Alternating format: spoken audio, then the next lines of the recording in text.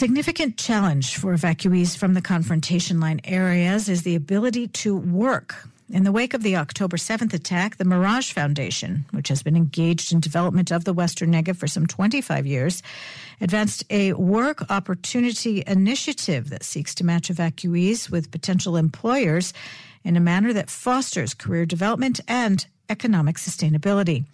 We heard more from Nicole Hod-Stroh, Executive Director of the Mirage Foundation. Thank you so much for this opportunity to share the important work that we're doing specifically with the Western Negev communities that, as you mentioned, have been displaced throughout Israel, and they can no longer go to their day-to-day jobs. And obviously, these communities and families require not only so much support and resilience, but once you start thinking about economic income and stability, the issue of employment becomes crucial.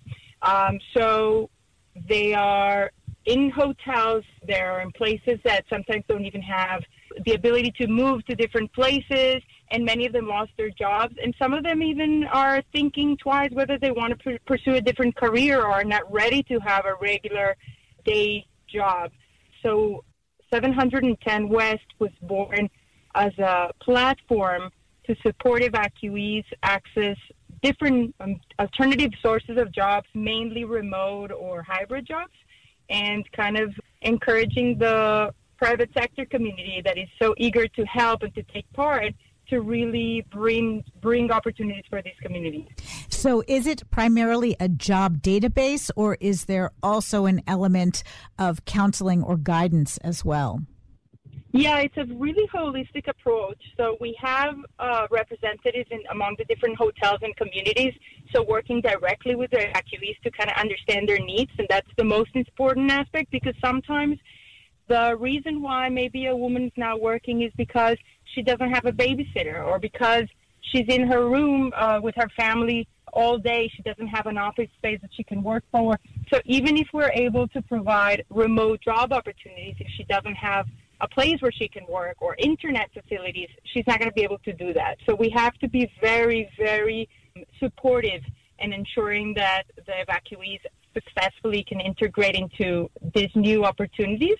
But at the same time, we're also working with partners across sectors in the private sector, and we're working with them to be more creative about ways that they could actually create new job opportunities that could be more flexible than the traditional job placements that they would have. So it's way beyond job lists. It's a lot of work on the ground with evacuees, but also an in-depth knowledge of what the private sector needs and wants. So about how many people have registered with the database, job seekers, and how many do you have statistics in terms of job potential employers and placements, and what kinds of jobs are being discussed? Yeah.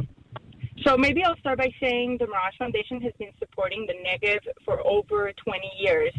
And after the first 2 months of the tragic events of October 7th, that the Mirage Foundation was immersed in humanitarian support, we started hearing that evacuees were ready to work, and we understood that a lot of the research shows that working is one of the best ways to address trauma and to create a new sense of purpose.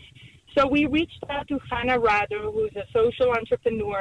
She had, before October 7th, I think 6 employment centers throughout the Negev, and she had already developed a model whereby she could create new job opportunities in the Negev, mostly remote, and that includes the training. But her model is for-profit social enterprises, and we realized that for this to succeed, we needed to create a nonprofit, widespread effort. So we decided to join forces.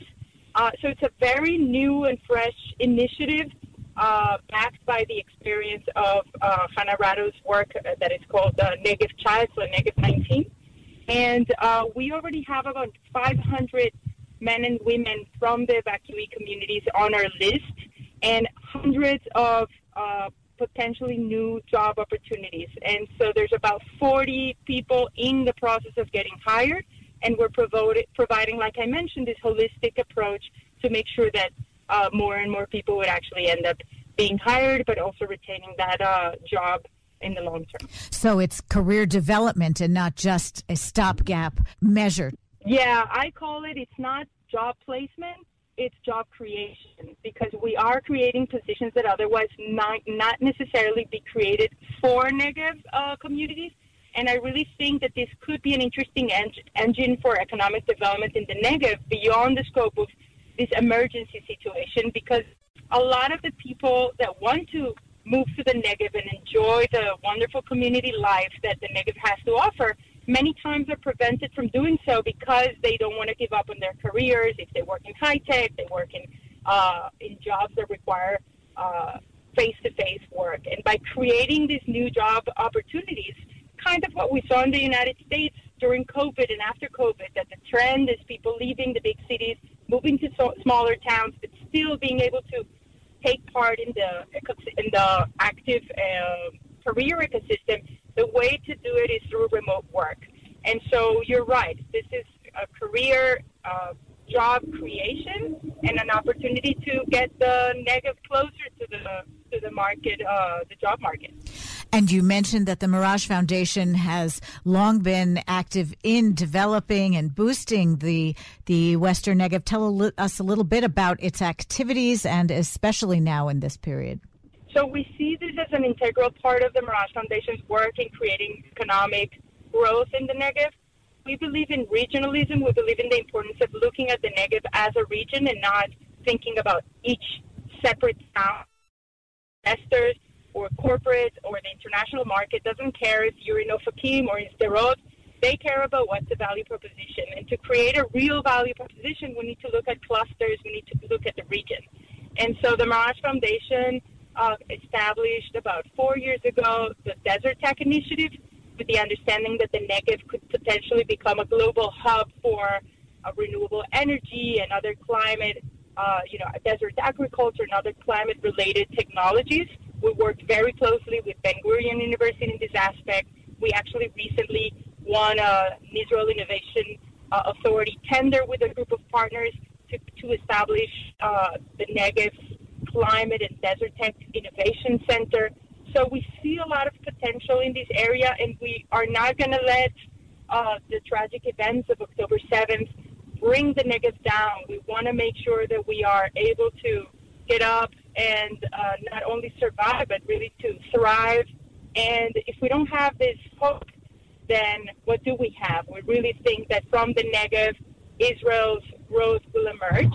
And so that's one of the things that the Mirage Foundation and the other initiative that is also super relevant nowadays as well is that 4 years ago we understood that the Negev has this really interesting potential of becoming a wine region, the world's first desert wine region.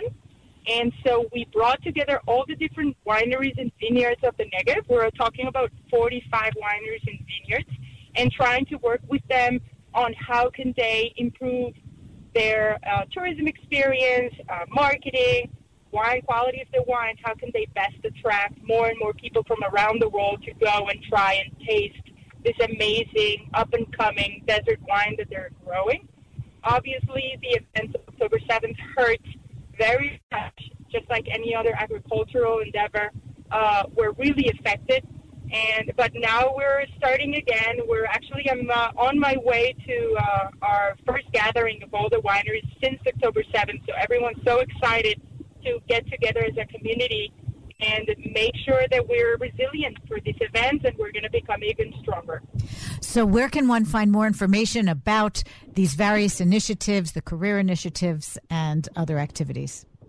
Yes. So if you Google Desert Tech or Negev Desert Tech, you'll find a website with Desert Tech's initiatives, and in that website you'll find a marketplace with dozens of startups in the field.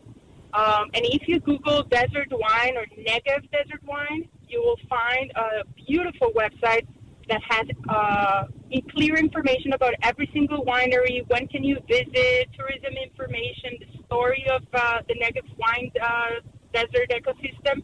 And for 710 West, we also have a website in Hebrew, and there's a way, if you're an evacuee and you would like to register to get the support You can register through that, or you can look me up on the Mirage Foundation's website, and we'll be happy to help. Also, of course, if you're a corporation that would like to offer job opportunities, even if you're abroad, again, these are remote opportunities, and a lot of the evacuees speak English. So this could be a wonderful way for even Jewish companies around the world that want to help. This is a wonderful way for them to get engaged and offer job and economic resilience opportunities for Western Negev residents.